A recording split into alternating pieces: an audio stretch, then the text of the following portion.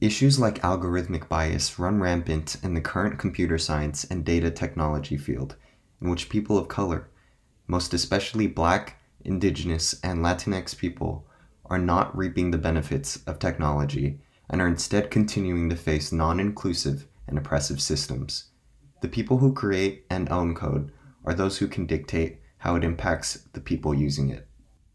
Dr. Sharon Tetaga, a professor in UC Santa Barbara's Department of Black Studies and the director of the campus's Center for Black Studies Research, is at the forefront of three different national initiatives: the Aspire Alliance, the Neurocomputational Center, and the Award for Inclusion Research, to bring about greater intersectional diversity and inclusion in students and faculty of the STEM field of studies.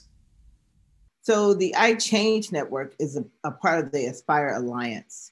There are 19 universities that are part of this cohort. And the goal of this is to change the culture and climate in terms of, I would say, inclusion, diversity, equity, inclusion. Everybody uses that word these days. But for me, I see it more as intersectional as well as environmental justice, because we need to have more faculty of color and women on the STEM side of campus. The whole focus is STEM. So we're doing this whole climate study just to say, what does the climate look like, right? And who can we bring to it as well? Who it's a lot of partners across campus. It's people that are staff, faculty, other administrators that are involved with this change. It's a part of an iChange network. And you have to be willing to commit to changing the culture in terms of hiring faculty from diverse backgrounds in STEM. I would say we need to have it all over campus, to be honest with you. But the iChange network really focuses on STEM. It's a NSF, National Science Foundation funded grant, and is working with the Association of Public Land Grant Universities. This is the third cohort. And I'm just excited that we actually won one of the competitions to be accepted in the cohort to improve the hiring and retention of faculty in underrepresented groups. Why do you think that there's little diversity in the STEM field, or the landscape looks the way it is? You know, it's really interesting. I think there's a lot of reasons. It's complicated, right? It's a pipeline issue, clearly. But I think we have to stop using that as an excuse, because we have to prepare people at the K-12 level, but that still shouldn't stop us from preparing people when they come into the institution. But we do have to create a pipeline issue, because we know there's some retention and attrition that occurs when anyone comes into any academic ladder rank or instructional position. But you can't have it if you don't have people there. And you have to have people there involved. And you get all kinds of messages, even in K-12. I know, even as a young student myself, there's always these messages that you can't go in STEM. Basically, even if it's not said, you're not good enough, right? You don't think the way that we think. So you get these kind of messages. And then there is this assumption that when you come into these spaces, that you should ascribe to what I consider to be a very white male, Euro-dominated epistemology, okay?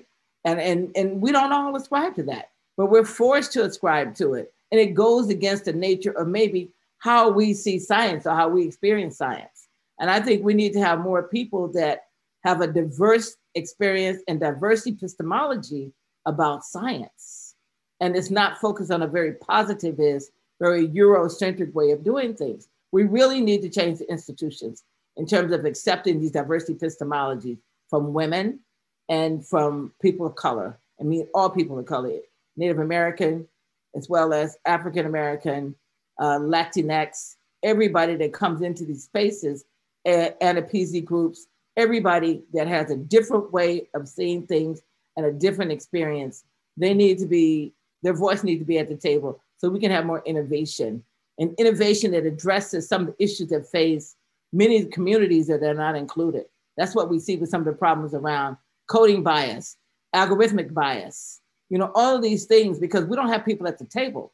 And we're discovering these things as they go. And when you think about, these algorithmic biases and these biases on how data is used against many communities, then it's real clear that we need to be there.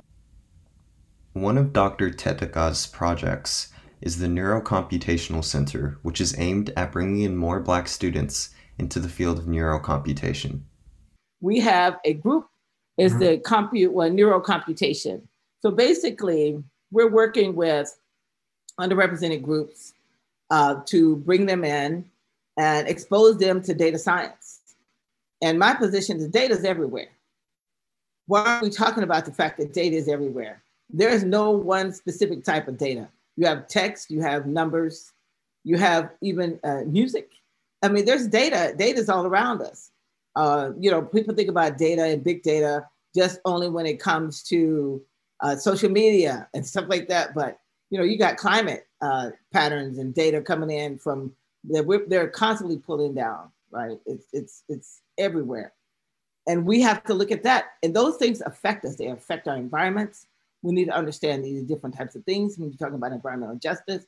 When you talk about how our brains work. So that's what the neurocomputation group is doing. We have guys that are all over the world. We have about 8 of them right now that we've actually invited to work with students at the Center for Black Studies. And Ken Kosick, he and I have been talking about collaborating for a while. He went to the Hearst Foundation and provided over $100,000 for us to do this work and work with these guys and bring students in. And that's one leg of it. The other leg is I'm doing what they call a SEEDS program, which is students engagement and enrichment in data science. And I have an MOU, a memorandum of understanding with housing. I'm working also with admissions to actually integrate students in STEM, social sciences, and humanities to get them involved in this whole notion of this data science work. And we're working with the library as well. The co-lab at the library, John Jablonski. I spoke with Kristen Antelman, who's the head of the library. She introduced me to John Jablonski. They're going to custom our workshops, as well as Python workshop, Bash workshop, to work with these students with underrepresented groups through the Center for Black Studies, so we can just expose people to it. Dr. Kenneth Kosick, a neuroscience professor working in collaboration with the Neurocomputational Center, expressed a need to address the lack of access to the STEM field for Black and Latinx students.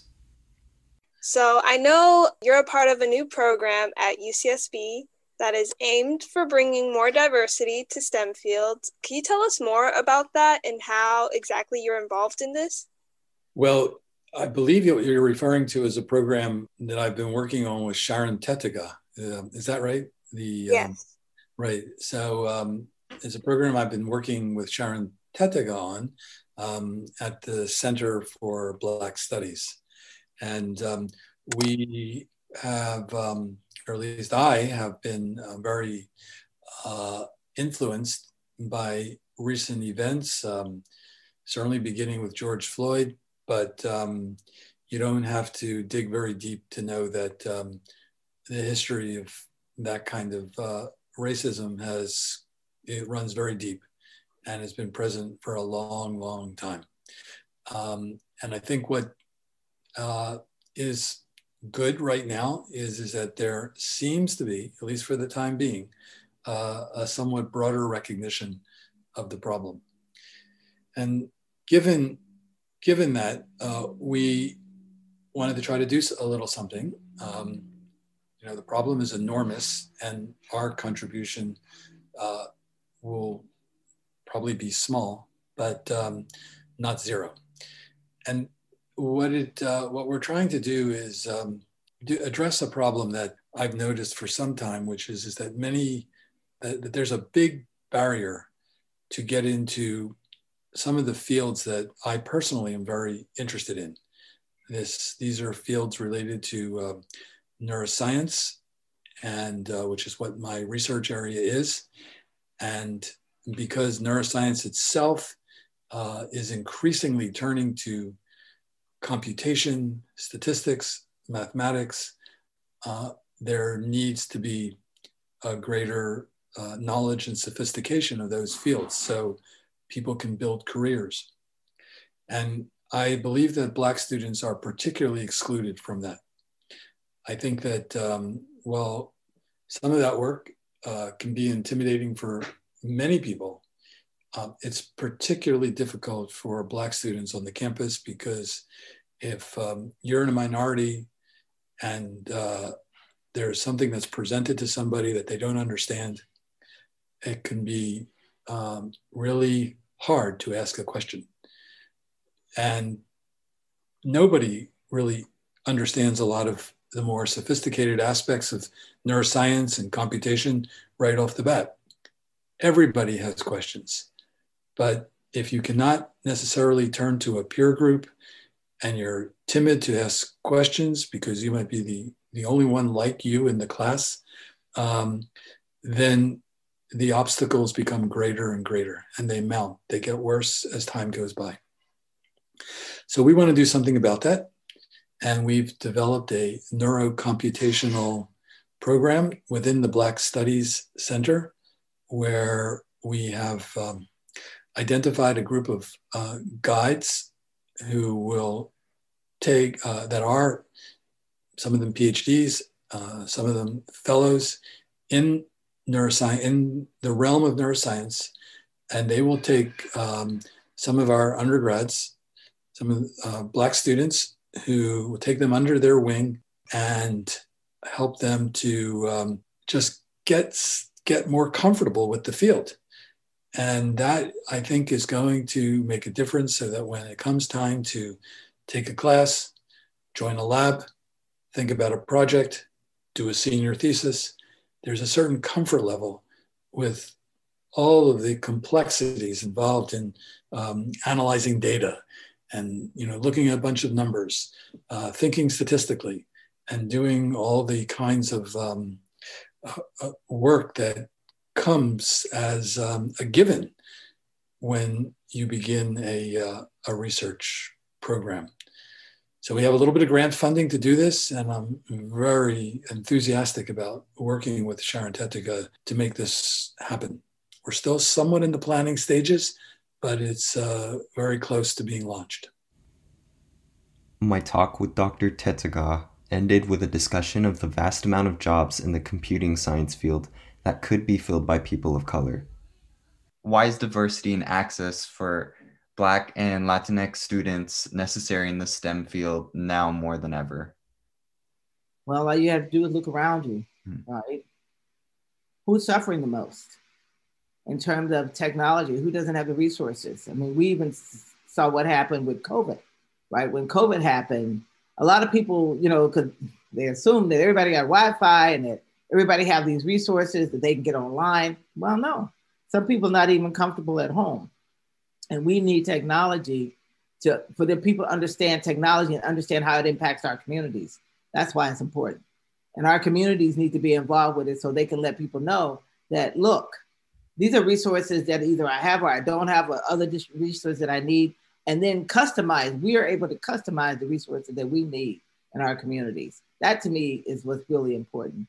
And you can use any example of why it's so important now. We're being tracked more than anybody else in terms of the biases. We are being watched and we're being minimized. And we're the ones that's doing the service jobs, and we're out on the front line and doing a lot of labor. And guess what? I think this past year, there were 200,000 jobs in data science that didn't get filled. But yet still, many of our people are out on the front line working out there and not having the resources that they need and not having access to the technology in which the way they need it. So here's an opportunity to be here and to do these things if you want. Dr. Kosick also had more information on how students can get involved with the work at the Neurocomputational Center. What would you say to a young person right now listening who is interested in learning about this? I would call up I would send an email or make a call to the Black Studies Center. We have a former UCSB student named Angela who's working over there, and she would be able to provide the information that a student would need to get entree into this program. Thank you to Dr. Sharon Tetega for speaking with me, and to Dr. Kenneth Kosick for speaking with KCSB's Miley Sumogi. More information on Dr. Tettegas and Dr. Kosik's work can be found at the Center for Black Studies Research website, cbsr.ucsb.edu. With KCSB News, I'm Aubrey Valerio.